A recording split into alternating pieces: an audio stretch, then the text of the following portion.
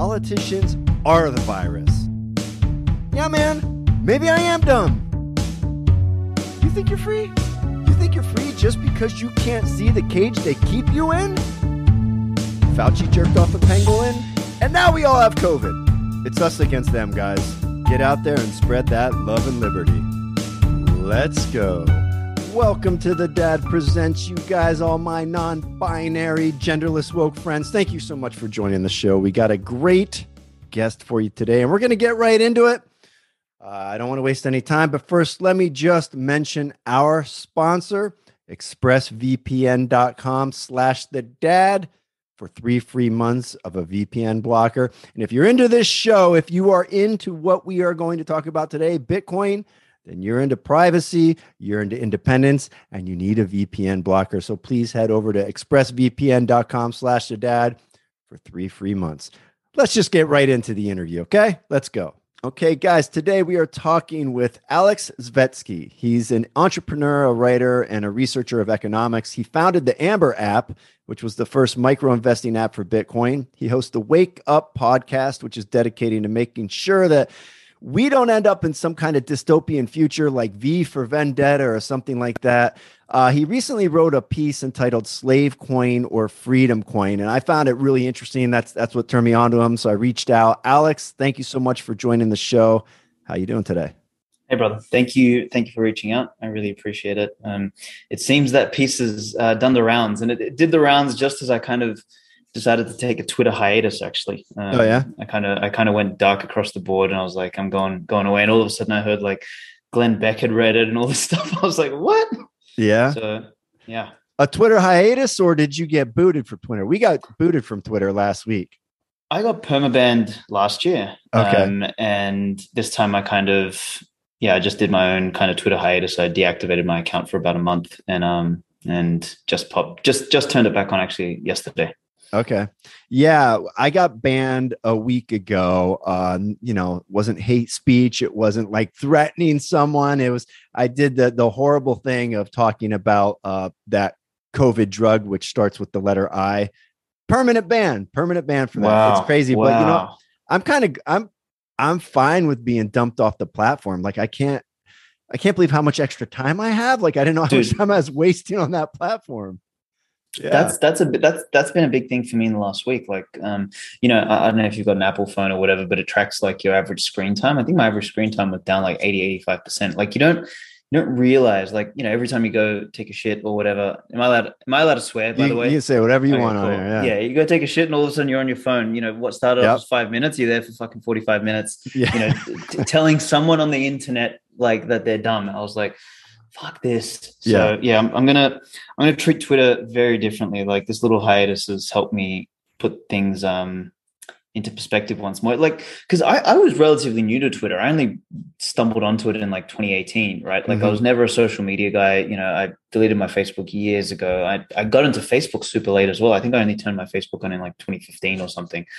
So I was never interested in that crap. And Twitter has been like, I must give it credit where credit's due. It's been very useful for building contacts, right? Like a lot of the stuff that I've managed to do in the last 3-4 years has been a function of the networks that I've built on Twitter. And but yeah, like the shadow side of it is that you end up wasting ridiculous amounts of time with stupidity, with noise, with like, you get stressed out about like how much of a clown world the clown world actually is. And anyway, it feels good to have been off, and now I'm going to treat it with a lot more, I guess, I don't know, caution, respectful distance. Caution. That's a good word. Yeah. The guy we had on the show yesterday, Clay Clark, he's doing this Reawaken America tour, and he's one of his messages is like, we are slowly, bonding humanity with technology in a way that's starting to get scary. And when I take a break from Twitter, I understand what he's talking about. Like your phone's almost always in your hand. You're checking it. Like if there's like a pause, like just a momentary pause where I'm not doing anything, I go to the phone. And that's not really a good thing. But anyway, that's not why we had you on today. We want to talk to you about Bitcoin, and I wanted to talk to you about that article you wrote specifically. Yep. you start off the article and you say that we're headed for a future in which we need to decide between a centrally controlled digital currency and a truly sovereign digital currency, which would be Bitcoin. I've kind of had two red lines on this show that really scare me, that I tell people we cannot cross. And one is government controlled speech. And now we have this new Department of Disinformation that they just announced, which is fucking terrifying. And government also now is researching their own digital currency that would be controlled by the Fed. So how fucked are we? We're not fucked from any thing that, like, how do I phrase this? There is a much smaller risk that a government researched and implemented digital currency will turn the world into a digital gulag than there is with Ethereum. Ethereum is a million times greater risk. Okay, Cardano is a million times greater risk, because you have useful idiots building effectively what I like to call panopta coin. Like they are far more competent than the government is. Like the more functional nerds are out there trying to actually compete with the Federal Reserve and build their own money printer. Andreessen Horowitz, for the last 15 years, has been funding actual tech companies and putting real skin in the game and actually taking risks. And now they've realized that they can hire some fucking coders, seed them with some money, and basically be the entity that prints the fucking money out of thin air. That's the big game that everyone's going for. And the problem is, so long as you have an issuer of money, you have a fundamental overlord. Mm-hmm. And that's what Bitcoin exists to break, fundamentally. And the government is too fucking incompetent to build anything of substance. So what they'll do is they'll go and they'll buddy up with Consensus or whichever foundation is rolling the next shitcoin, and they'll do it together. That is the attack vector, and everyone is fucking blindly walking right into it because my innovation, my transaction speed, my NFTs, or whatever fucking dog shit you want to label it with. They fucking trade the most sovereign piece of the stack for a fucking gimmick, or for DeFi, or for trading, or for yams, or for yield, or for whatever dumb shit that comes out of the shitcoin arena. They literally trade, and this is how easy it is to take the gullible fucking people and walk them into their own gulag. Yeah, like Ethereum is a fucking gulag. Okay, so this show, just so you know, we're like a liberty promoting show, and we're a show for parents. People who watch the show might not necessarily be super tech savvy with the Bitcoin and all that. So allow me, if you will, to like kind of dumb down what you said, and you correct me if I get this wrong. So what you're saying is Bitcoin is decentralized. Nobody controls it. Something like Ethereum, you're saying the government, if they want to put out their own digital currency, they suck too hard to be able to do it. They're going to fail. But they can fund a company like Ethereum or Cardano who is making their own centrally controlled currency, because there are people in charge who would issue the currency, but de facto it would be controlled by government because they are funding it. Is that what you're saying? Or what happens over time is that these guys become the new government. So imagine a world where Bill Gates. The point is they're issuing the money, so they have the control. That's it. And nobody's issuing Bitcoin. Bitcoin is decentralized in the truest form.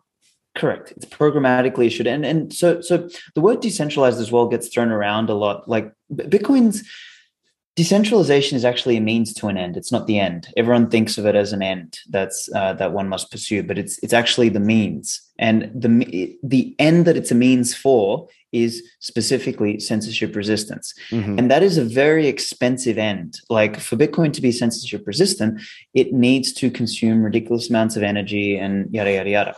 None of these other things are censorship resistant because the cost associated with changing stuff is not high. You have points of influence. Like if you want to change something in Ethereum, you go buddy up with Vitalik or Joe Lubin and you change it. It doesn't matter. Like you can't do that with Bitcoin. There's no head of the snake to point at. There's no single group to go and coerce and to adjust. Like Bitcoin is such a, I don't know, like such a social clusterfuck from a standpoint of like coordination and consensus that nobody can change shit ever. Like maybe 5, 6, 7 years ago, even five years ago, you couldn't. Like you saw all the biggest companies on the planet, BitGo, Coinbase, every single one of them teamed up and tried to turn Bitcoin into Bitcoin S2X, and they failed. Like even then they couldn't, because all the hardcore small Bitcoiners, the ones that are meaningless doing nothing apparently, were running our own nodes, and we just rejected their blocks. We rejected their blocks. So for something, put billions into it. So for something to change in Bitcoin, it needs an overall consensus of all the people running the platform. You need multiple layers of consensus. You need the miners, you need the node operators, you need the exchanges, you need the wallet providers, you need all sorts of things. It's so widely spread that you just can't. And what ends up happening is you fork off and you end up having your own version, which is what happened with Roger Ver, right? Roger Ver wanted to bend Bitcoin to his will. He wanted to be the Bitcoin Jesus.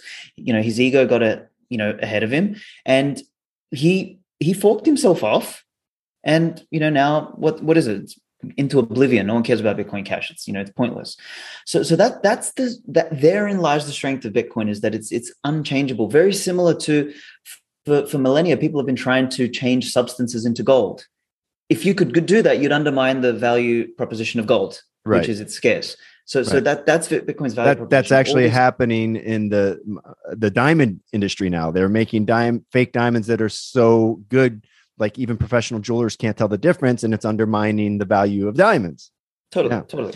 And it's the same principle. So it's super important. Like what ends up happening is like, people get lost in this idea that Bitcoin is just the technology. So if you can replicate some of its architecture, you can make it better. And that's not what money is. Like money is built on foundational principles that are immutable. And they're the things you can't just technologically adjust those and then slap a bunch of marketing around it, put a committee in and run it. That's literally what Ethereum is. Just digital. It's Federal Reserve 2.0. It's just a new group. Just a different group of people. Yeah. Doing it. Okay. So you mentioned Ethereum. You also mentioned Cardano. So I'm glad I'm having you on, because we had Charles Hoskinson on a couple months ago. And in researching him, I saw his connections with the World Economic Forum. And as we discussed on the show yesterday, the World Economic Forum is terrifying. And I saw his speech, and it was a little creepy. But then he got on this show talking about Cardano, and I don't know if he researched our show or what, but his whole pitch was freedom, liberty, liberty, freedom, freedom, freedom, freedom. And he sold me on the idea. Like he's smart enough to convince me that what he's doing is a pathway to financial liberty. Now, is he selling me a bill of goods? Is he a useful idiot? Is he under some illusion on his own? What's the deal there? In your estimation, it's probably a blend. So when I'm selling you Bitcoin, I've got nothing to gain. When he's selling you Cardano, he's printing money out of thin air and dumping it on you. So he's going to tell you whatever you need to know. He's one of the behind Vitalik. He's one of the greatest actors on the planet. Like the guy's no older than me, and he looks 20 years older than me. Like it's all part of an act, part of a facade. Seriously, that part's true. Yeah, 34, 35. He puts on that whole look, and there was a big rift in the Ethereum days because he started off in Ethereum, and he wanted to do things his way.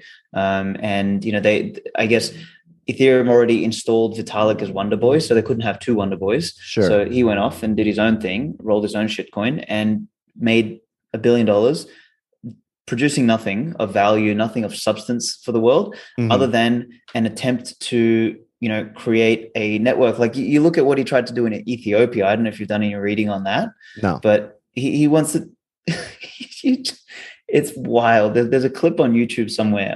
If you type in Charles Hoskinson, Ethiopia, blah, blah, blah, and you see him talking about how what we need to introduce to help the people in Africa is we need a digital ID system that is on a blockchain that is immutable, so that we can track what everybody does. So that way, we can build this utopia. I'm paraphrasing obviously, but That's how deranged these people are. That's World Economic Forum stuff. That's exactly. Yeah. Exactly. Mm-hmm. And that's they fit that mold so perfectly. All the shitcoiners, like whether it's Vitalik, who thinks that synthetic wombs are a good idea, to this idiot who thinks that, everyone should be, barcoded, to the morons who created that WorldCoin, backed by the Silicon Valley guys. Like WorldCoin was this thing where, they were going to airdrop the coins to everyone in the world. And to get your airdrop, you had to scan your fucking eye. Sam Altman and all the Silicon Valley guys, back that. And, a bunch of Bitcoiners went and did a bunch of digging, and they were like, okay, so 80% is going to get distributed to the world as a fair distribution for, scanning your fucking iris.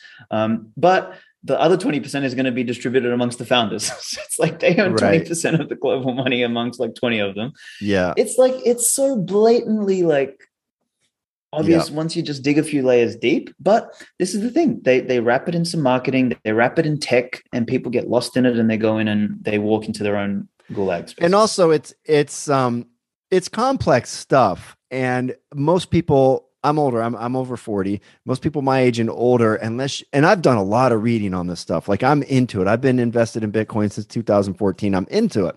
It's confusing. It's hard. It's a hard world to navigate for most people. And most people don't have the kind of time that a guy like me has. They definitely aren't into it like a guy like you. So it's easy to be swindled. Now, I want to just step back a little bit in your article and get out of the weeds a little bit so much on the digital currency. You said something else in the article that really caught me. You said that the West used to be pioneers, which is true. That's why that's why America's so great, is because you got people who are willing, they're risk takers, they're individuals, they're willing to go for something and possibly lose, right? And the idea of rising up from nothing, going out, creating something brand new is the American dream. And it's been feeling like that dream has been dying since like the 80s. And at this point, it feels practically dead. Would you agree with that? And why? And can we turn it around?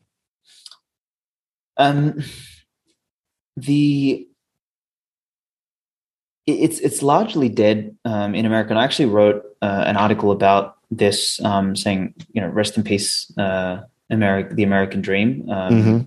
I wrote this in 2020, actually. And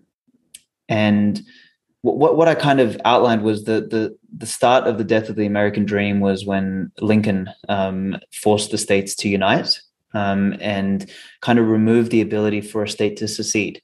So for a world to be functional, for any territory to be functional, it needs to be small enough to contain its own type of culture. And when the larger the territory, the more there is a necessity to enforce conformity of some sort, so that you can direct culture and you can direct decision making, you can do all that sort of stuff. Now, so contrast basically one United States with 350 million people versus 50 states, each with their own flavor and their own culture. Yes. What you end up getting is like classic free market capitalism, which is, the best culture, the best operation, the best modality, the best belief systems, the best, means of cooperation wins. Yes. And Lincoln kind of put that first nail in the coffin. The second big nail in the coffin was the advent of the Federal Reserve. Wait. When you say Lincoln, what did Lincoln do to put that first nail in the coffin? He turned the United States into the United States, and he removed the capacity for states to secede because of the Civil War. Is that what you mean? Yeah, okay. The Southerners didn't want to be a part of it. They're like, sure. Fucking stay out of our business. We're going to do shit our way. Yes. He's like, no, we're all going to be one. That basically that's an interesting take, because most people would agree that the Civil War was a good thing because we got rid of slavery. But then others argue that that's not even necessarily what the war was about. But what you're saying is that whether it was good or bad, it created conformity in this country, and conformity leads to bad things. And that I would agree with. Yeah. The biggest problem with America is the federal government. Mm-hmm. Yes. And that is what ended up creating the Leviathan that is the federal government. Largely speaking, that's when the federal government really started to that was when the monster was still a small baby, but that was like the defining moment when, the federal government had precedence. and it started to grow. So, the next one was, like I said, the Federal Reserve, then Woodrow Wilson, turning America into an empire. And, then 1971 was probably the next big one, which is we went off the gold standard. And here we are, America's in kind of the death throes. Now, does the American dream still live on? And I would argue that, it's funny, I was having a chat with a large scale Bitcoin investor today, and he dropped this idea. He called it Satorica, and he said, like, the American dream lives on in this cyber territory that is Bitcoin. And don't think of it as the fucking metaverse. Think of it as like Bitcoin itself is scarce territory that represents the last bastion of freedom that anybody anywhere who is freedom oriented, because that's what brings people together. It's not just the location that we're in, but it's the values that we share that brings people together. People always say that, like-minded people should come together. I actually disagree. I think different-minded people should come together who are like-valued. It's a small distinction, but it's very, very important. It's major. Mm-hmm. And that's what made America great in the first place, where you had this frontiersman sort of set of values that built America, and they came together and they transformed and turned this land into the greatest economic, social power in the history of mankind. But those values have slowly been eroded by forcing everybody to conform under a set of values that are passed down by decree by some, moronic federal government funded by some moronic central bank known as the Federal Reserve. So you've got all these cancers in there. But Bitcoin represents this place where we can go, we can move our wealth.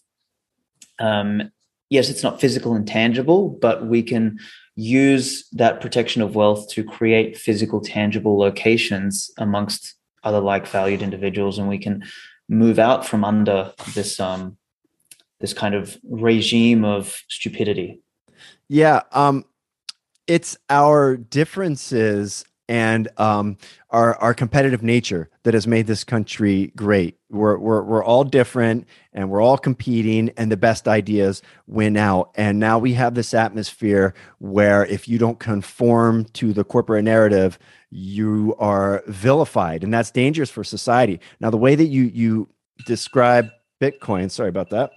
The way you describe Bitcoin almost sounds like the only real democracy, where it can't be changed unless everybody agrees that it has to be changed, or at least a vast majority of the people. Whereas everything else, Ethereum, Cardano, all the others, they're fascism. They're central controlled. They are central control over the rest of us. We have rulers. We have people lording over us. Now, when I was a kid, fitting in, to me personally, it seemed gross. I never liked it. I thought it was like a gross thing, but I was a weird kid. Most kids back then, most kids now, they want to fit in. So we're talking about conformity.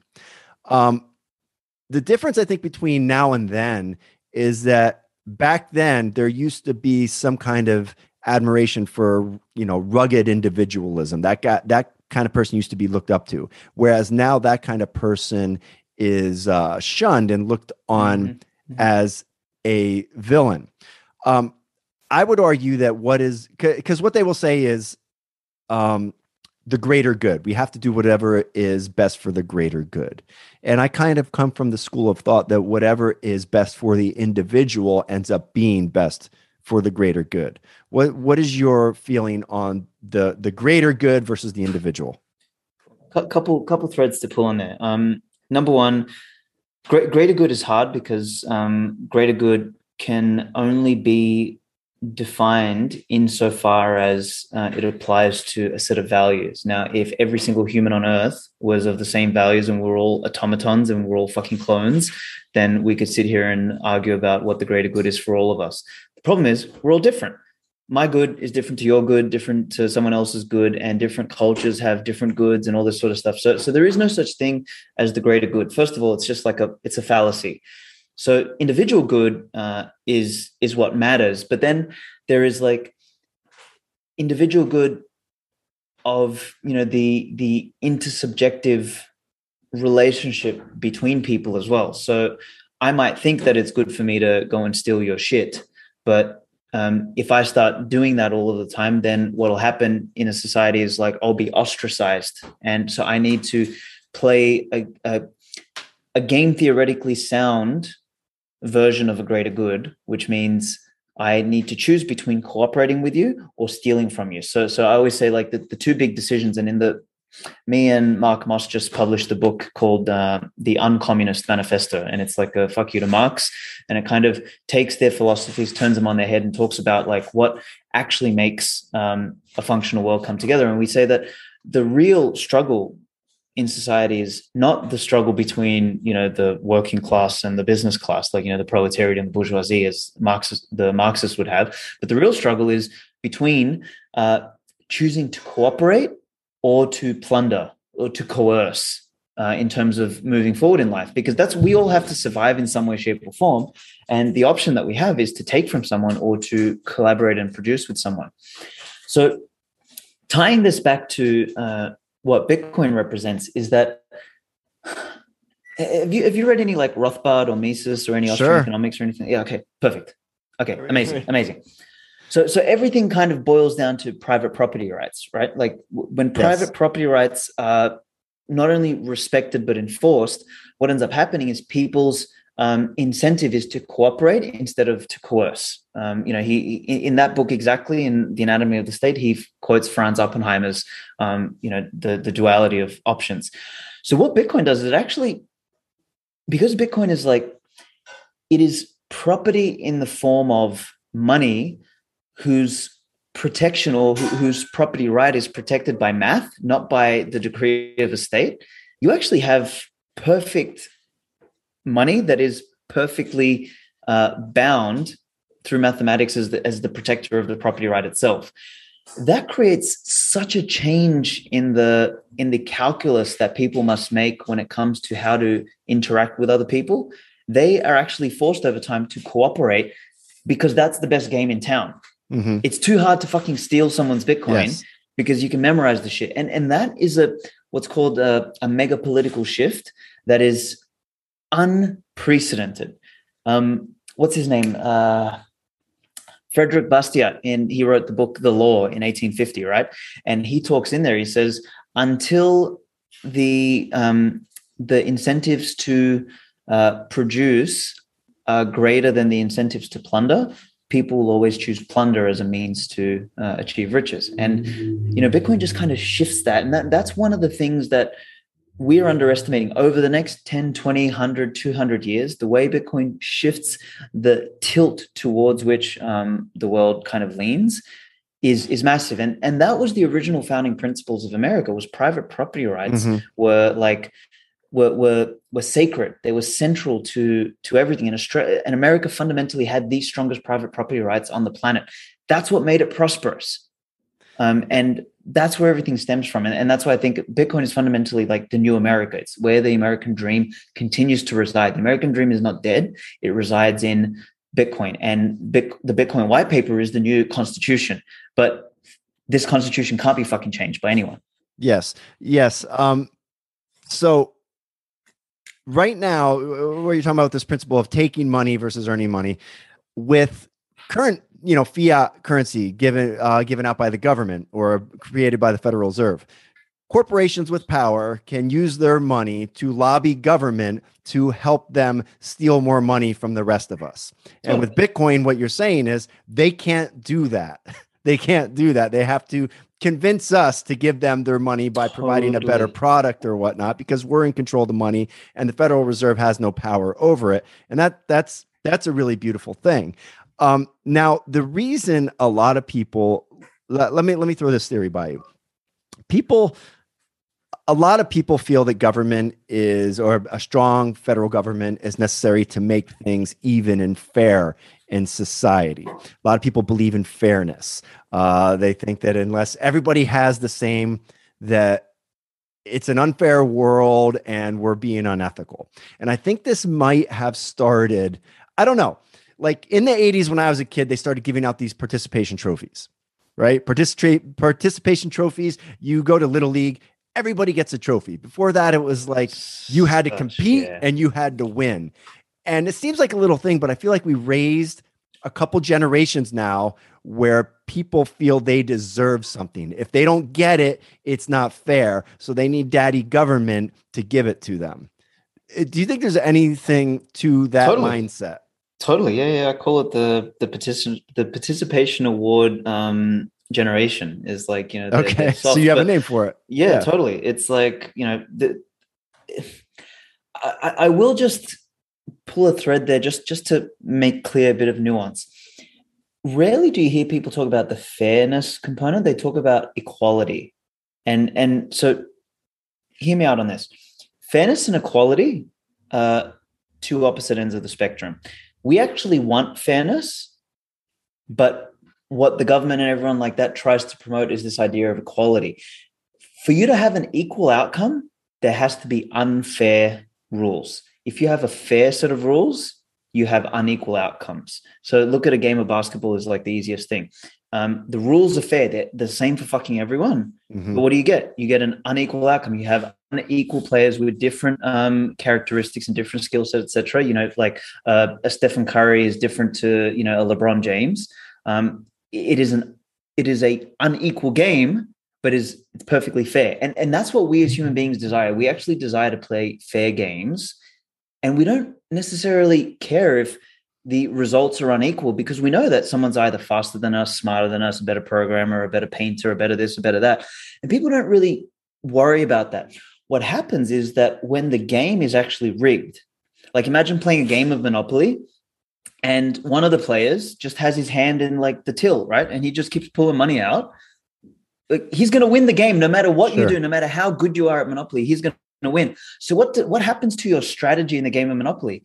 Instead of playing to win, what you do is you play to become friends with the person who's got his hand in the till, and so that you can get a bit of a handout so that you too can survive and you can gang up on everyone else and steal their money. Yeah. So well, you're describing big corporations and big government. That's what that is. It's exactly that game. So when the game is rigged, what ends up happening is like, not only do you erode the fairness component, but then you actually even like you further distort the equality distribution. You end up with 99-1. Like you've probably heard of the 80-20 rule, right? The Pareto principle. Like everything in the universe, everything in life, everything in biology, everything has an 80-20 distribution. And that's perfectly natural. We're never all going to be equal. We're never all going to be, the same talent, the same this, the same that. And we don't actually want that. We're all strong and weak in different dimensions. And that true diversity, not diversity in the fucking woke sense, but actual diversity in ability, capability, in skill, in viewpoint, in values, and thinking, and all that sort of shit means that we have a multidimensional world and that we all have the opportunity to excel at something. And that's perfectly fucking fair, but it's also perfectly unequal. And the distribution will generally naturally go towards like an 80-20 split. 80% of people will have 20% of the money, 20% of people will have 80%, et cetera, because that's just how, we naturally kind of congregate. What happens is when you start fucking with the rules and you try to unnaturally equalize everyone, what you end up creating is what the commies did, which is 99.9% to 0.1% split, which is completely unnaturally equal. Nothing like that exists in nature, except in the stupid world that we live in, which is, the central bankers and the government, which is the 0.1%, own and control everything. They have all the rights. They have, they can decree whatever the hell they want. And the rest of us idiots, we pay for it. Mm-hmm. Well, actually one area in the animal kingdom where it seems you do have that is like in bees, where they're all the same. But what you have is you have all of them serving one queen, right? That's what you get when everybody's equal, and then you have one ruler. You have everybody serving that one ruler. Now you have insects. Yes, yes. We're not insects. We're fucking humans. Yes. Yeah. You use the word. Okay, so you're using fairness. I was using it as we all get the same. What you're saying is fairness is rules that are fair so that we all have a shot, and equality would be everybody getting the same. I've understood equality and fairness to kind of be the same thing, being fair rules, equal rules, and equity is the new term they're using to where everybody gets the same. Is there a differentiation between equity and equality? Yeah, I lump equality and equity in the same place because,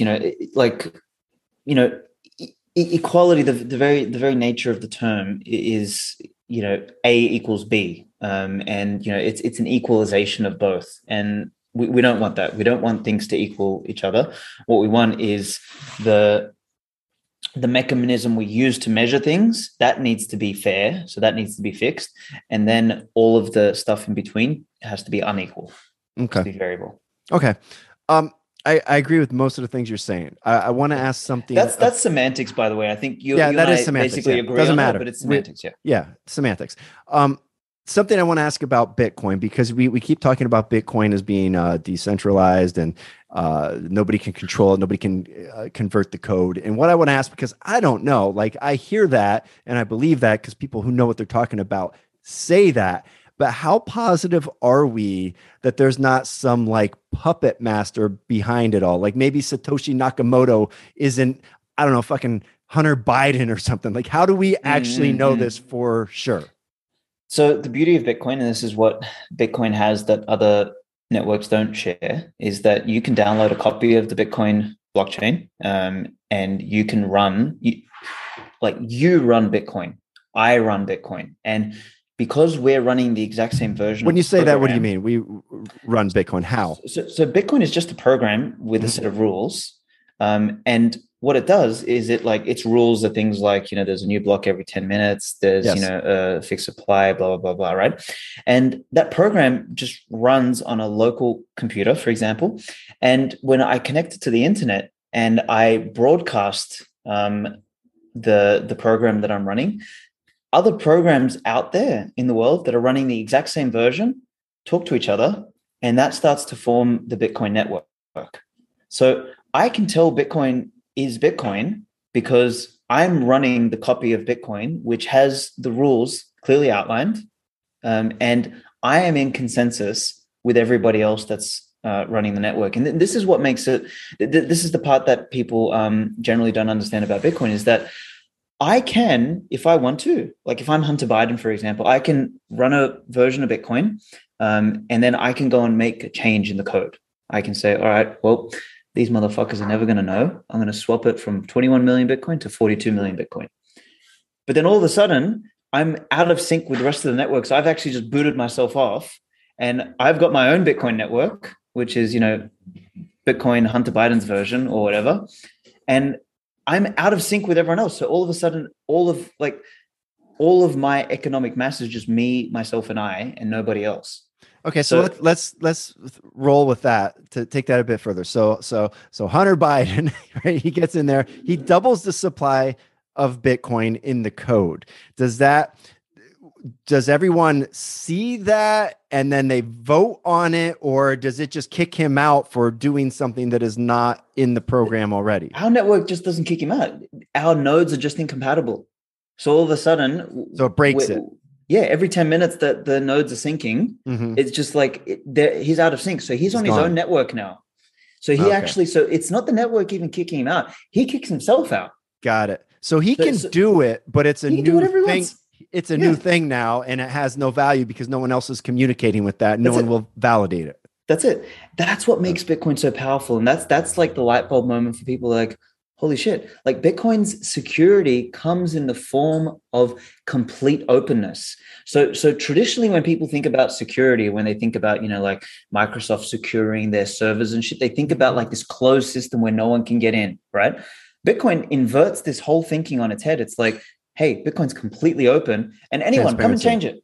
Come and change it. Do whatever you want. But as soon as you change something, you're off on your own version of Bitcoin. And it's completely out of sync with the network. That's kind of what there's been a couple hard forks, you would say, in Bitcoin. And that's been people changing it, and they have enough people who are down with it that they change with them. But it doesn't change the original Bitcoin. The original Bitcoin continues on. So I remember one time I woke up and I had, this is, I don't know, like 2016, I had Bitcoin, but now I also had this other Bitcoin, maybe it's Bitcoin Silver. I don't remember what it was. Or some shit. Yeah. So Bitcoin Platinum, they duplicated the Bitcoin network. So whatever I had in Bitcoin, I now had in this new thing. Yes. For a little while, it had value. I sold it. And then I bought more Bitcoin. right? So they can do that if they have enough people. I could do that if I got you to agree with me and my wife and my family members. We could have our own fork. Interesting, interesting, very interesting. So let me challenge then this idea of individualism and why we need to stay away from these centrally controlled currencies. So we've already agreed that what is good for the individual should pursue. Isn't there, let's say Cardano is the devil or Ethereum is the devil. There are short-term gains to be made there for me and everyone. Is it bad to stay away from that? Like, shouldn't I try to maximize my value in the world right now? That's a nuanced, argument. Like, I used to take that side when I used to try to trade shit coins and this and that. But what I came to the realization of was, hey, there's more. I'll answer it this way. I could also make money buying Moderna stock and vaccine companies, and I could back Bill Gates. I could join a fund with Bill Gates and BlackRock and all that sort of stuff. But there's like a moral compass that I have internally for me of what things that I want to apply my liquidity to. And this is the moral conundrum that everyone's faced with at any particular point in time is yes, you might make money in the short term. And to be honest, very few people actually make money because they think they make money in dollar terms. But at the end of the day, in Bitcoin terms, they may not have got ahead. And particularly by the time they pay the taxes on everything that they've traded, they're actually got less Bitcoin than they would have had if they just bought some Bitcoin and shut the fuck up. So generally speaking, very, very, very, very few people outperform just Bitcoin alone, let alone you would actually have to double Bitcoin's natural performance for you to break even after you pay taxes, right? So true. So number one, it's it's just easier to buy and hold Bitcoin. Number one. Number two, it feels better. Number three, instead of getting sucked into this this racket of needing to trade and outcompete and all this sort of stuff, there is a multitude of other things people can do that are better for them. They can learn how to farm, they can learn how to grow their own food, they can learn fucking some self-defense, they can build a useful business, they can construct something. There's so many things that they could be doing to prepare themselves for the shit show that's fucking about to come at us, instead of sitting there wasting their lives away trading shit coins and watching fucking Pornhub or whatever they else do. There's more meaningful things to do with their lives. And I would simply just say to people look, sure, you can trade shit coins, you can try to stack, more Bitcoin, and you can deal with all the, the taxes and all the implications and all the noise and all the time and all the shit that you spend on that. Or you can educate people, you can do something useful, you can build a business, you can practice something, you can build a meaningful skill, you can write a fucking book. I don't know. There's a whole swathe of things that people can do that I think are more meaningful. And, the simplicity, I've managed to simplify my life now down to really two things or three things. I've got my woman, I've got Bitcoin as my savings, and then whatever work I do, I just get paid in Bitcoin. And that's it. And I live sensibly. I don't spend and fucking live the high life, and then all of my excess capital, everything that I save, it's all in Bitcoin. I don't have to worry about it. I don't have to think about, what trade I put on. I don't have to think about what the banks are going to do. I don't have to think of shit. I just got it in Bitcoin. That's it. I'm happy. It's such a liberating feeling. Yeah. So your argument is that it may, it's tempting, but it actually isn't what is best for the individual because of all the wasted opportunity and wasted time. And actually financially, it might not work out anyway. Yeah. And you can also layer the higher moral things, which is you're adding liquidity to scammers, you're supporting all the people that you are quote unquote against, but then you're giving them liquidity. If more freedom oriented people realize this, they would pull their liquidity out of that and they just store it in Bitcoin. The more liquidity, and this is another thing, it's people talk about, add your voice, for things you do this podcast because you want to add your voice to the global collective consciousness of we need to move away from, the WEF and, global communism and, one world government, etc. Moving your economic density or your economic mass onto Bitcoin is actually a much more powerful version of putting your voice into that. And that like, it just ticks so many boxes. Yeah, you're absolutely right. And on that point, you know, you're taking power away from the government in that when you get out of fiat and you get into Bitcoin, or you get out of these other shit coins and get into Bitcoin, you're taking power back onto yourself. So inevitably, government is going to come for Bitcoin. They're going to call it racist. They're going to call it everything. And they're gonna try to outlaw it. I mean, I think it's inevitable. They're gonna make it illegal. So then what happens to your value when you're in Bitcoin and the federal government says, sorry, that's a felony? So the beautiful thing is it's this is, again, comes back to what people should be doing with their time now. Like, if you're intelligent, instead of screwing around trading, what you should be doing is you should be coin joining your Bitcoin. You should be mixing with other people. You should then be putting your Bitcoin into, you know, cold storage schemas, which are disassociated with your identity. So that way the Bitcoin is. Are they though? Are they really? Like, when you say cold storage, you mean like a hard external wallet? Yeah. First you coin join it. Have you heard of like Wasabi or Samurai? No. Okay, so yes, see, these are the things that people need to be doing their research on. So Wasabi uses a what's called join market, which is it's a mechanism which basically takes Bitcoin UTXOs, mixes them together, and spits them out the other end, and it disjoints ownership from one end to the other. So it's basically laundering Bitcoin. Okay. People who know what they're doing with Bitcoin and who are vocal, they regularly coin join their Bitcoin, and it dissociates them from their identity. And that is another big fuck you, and then you send it to all this sort of stuff. So then you send it to a cold wallet. So then it's a felony, but they can't trace it. I lost my Bitcoin. Oops. Yeah. Okay. You know, this is why on Twitter, you know, we've got this whole meme of Bitcoiners who lost our Bitcoin in a boating accident, right? That's like, so all of these memes actually mean something, but this is the preparation that needs to be happening now. Another bit of preparation is that anyone that you are buying your local goods and services, your fucking local butcher, your gardener, if you're getting your seeds from somewhere, you know, your local teacher or this and that, whatever you need to do to subsist in life, you know, timber and hardware and this and that, you build those networks now and you get them on Bitcoin and you guys can trade directly. When the government does crack down on this shit, those people who spent all their time trading up shitcoins and have a dollar balance or have a shitcoin balance or have even a Bitcoin balance with a custodian, they're all fucked. Yeah. Those of us who've actually built networks and we operate on the Bitcoin network between each other, no one's going to know shit. No one can stop shit. No one can take shit. We're going to be the ones who are robust. And as that whole fucking edifice falls apart, we end up inheriting wealth. And something like one of these coin join things, you're confident that, because you hear that the government it has built software that can trace Bitcoin, where it goes and all the exchanges. You're confident it gets lost in there.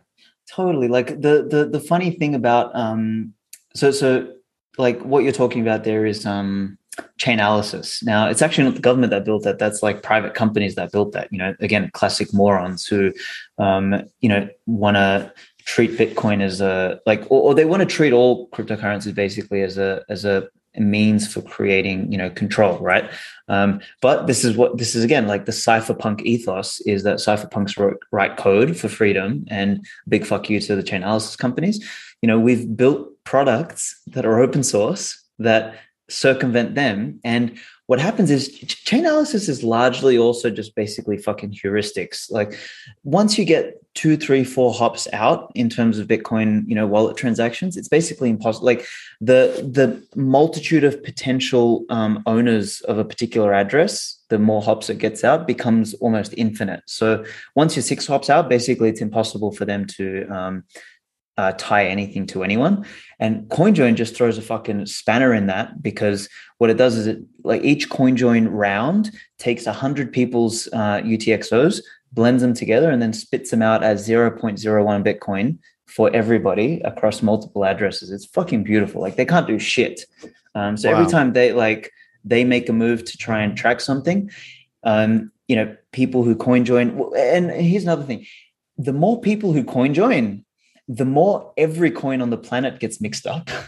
And then the harder it is for them to associate anything to anyone, and it fucks them up even further. But again, like that's this beautiful. Is where I learned something that makes me feel a little more safe in what I have. I'm going to do that as soon as we get off of here. Man. Totally. Yeah, I appreciate that. All right. So you kind of end your article and you say that humans are going to bifurcate into two separate species. We're going to become Homo hystericus and Homo Bitcoinus. And I know that's kind of tongue in cheek.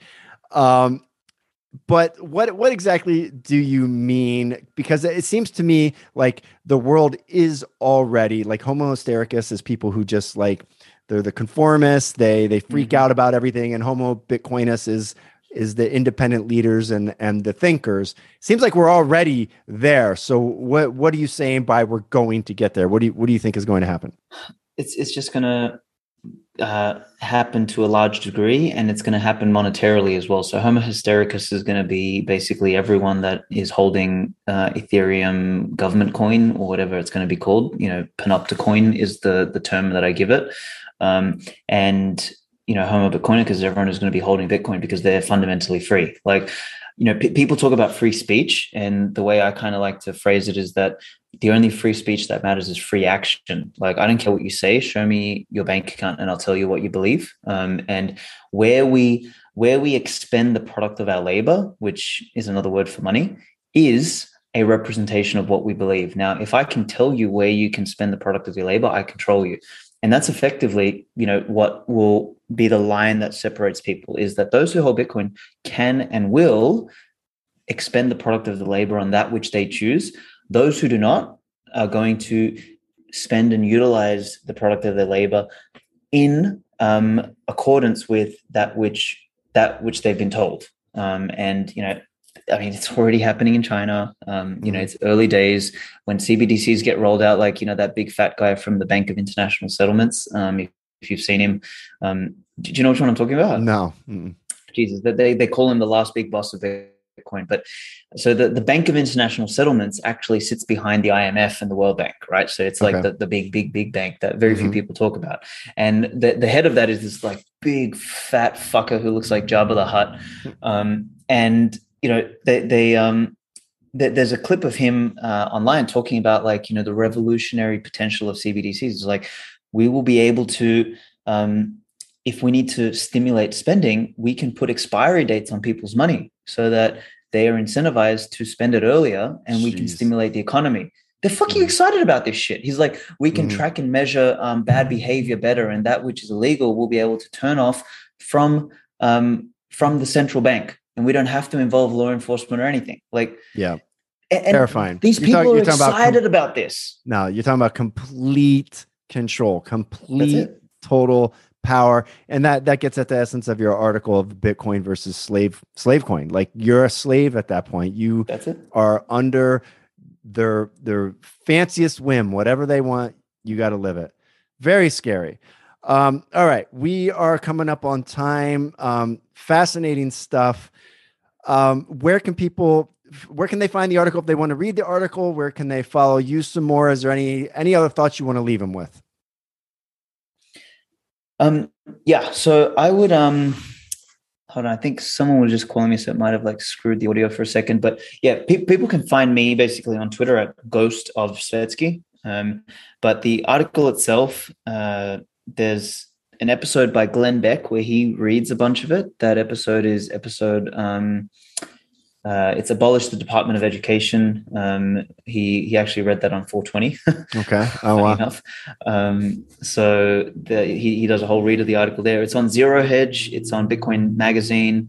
I'll publish it on my own blog, in the next couple of months. But if you just type in Aleks Svetski, Slavecoin, Freedom Coin, it'll come up both on Zero Hedge and Bitcoin Magazine. So yeah, that's where people can find that. And then, I've got a whole series of stuff that I published with Bitcoin Magazine. I wrote a whole series about what the world looks like beyond Bitcoin and how the idea of the nation state dissolves. And that's a 5-part series called Bitcoin is Not Democratic. And that's one to really challenge people's thinking. And yeah, me and Mark Moss just wrote the Uncommunist Manifesto, which will be out on Amazon soon. But That's we got the domain uncommunist.com. I couldn't believe it. We found it. So you can find out more about that book over there. But that's a short, easy read. It's one of those books that you just want to give out to everyone, because believe it or not, like the Communist Manifesto is the most widely read political science book in history. Can't fucking believe it. But it also explains why the world is so retarded today. So, we wrote this as like a way to counter those, what I kind of call cancerous ideas. So, people should go check that out for sure. All right. Excellent. Thank you so much, Aleks. I appreciate your time. It's I'm glad there's young people like you out there who both understand all this stuff and the intricacies of it, and yet aren't like most young people who are super woke and taking us totally over a cliff. Like you're preaching independence, you're preaching personal sovereignty, and God, the world needs that right now. So thank you very much, and I hope we can talk to you again. Like, I don't know, another 6 months, a year or so, right? Yeah, I'd love that, man. And just I mean, to that final point that you just mentioned, like you just brought a chill down my spine, because I think, people of sort of my ilk, I think we still have values like you do, like old school values, but we have new school skills. And it's weird, man. Like we're just in that middle area of like, I understand what these, the kids are doing, but I still have the values of what, the parents had who had to work for shit, for real. Right. And it's like, I'm trying my hardest to kind of bring those two together and say, hey, there's a way that these two come together. It's not just nothing fucking matters and nihilism and shit. And yeah, man. So I appreciate you. It's an important bridge. It's a necessary bridge. Yes. Thank you, brother. All right, man. Thank you. Take care.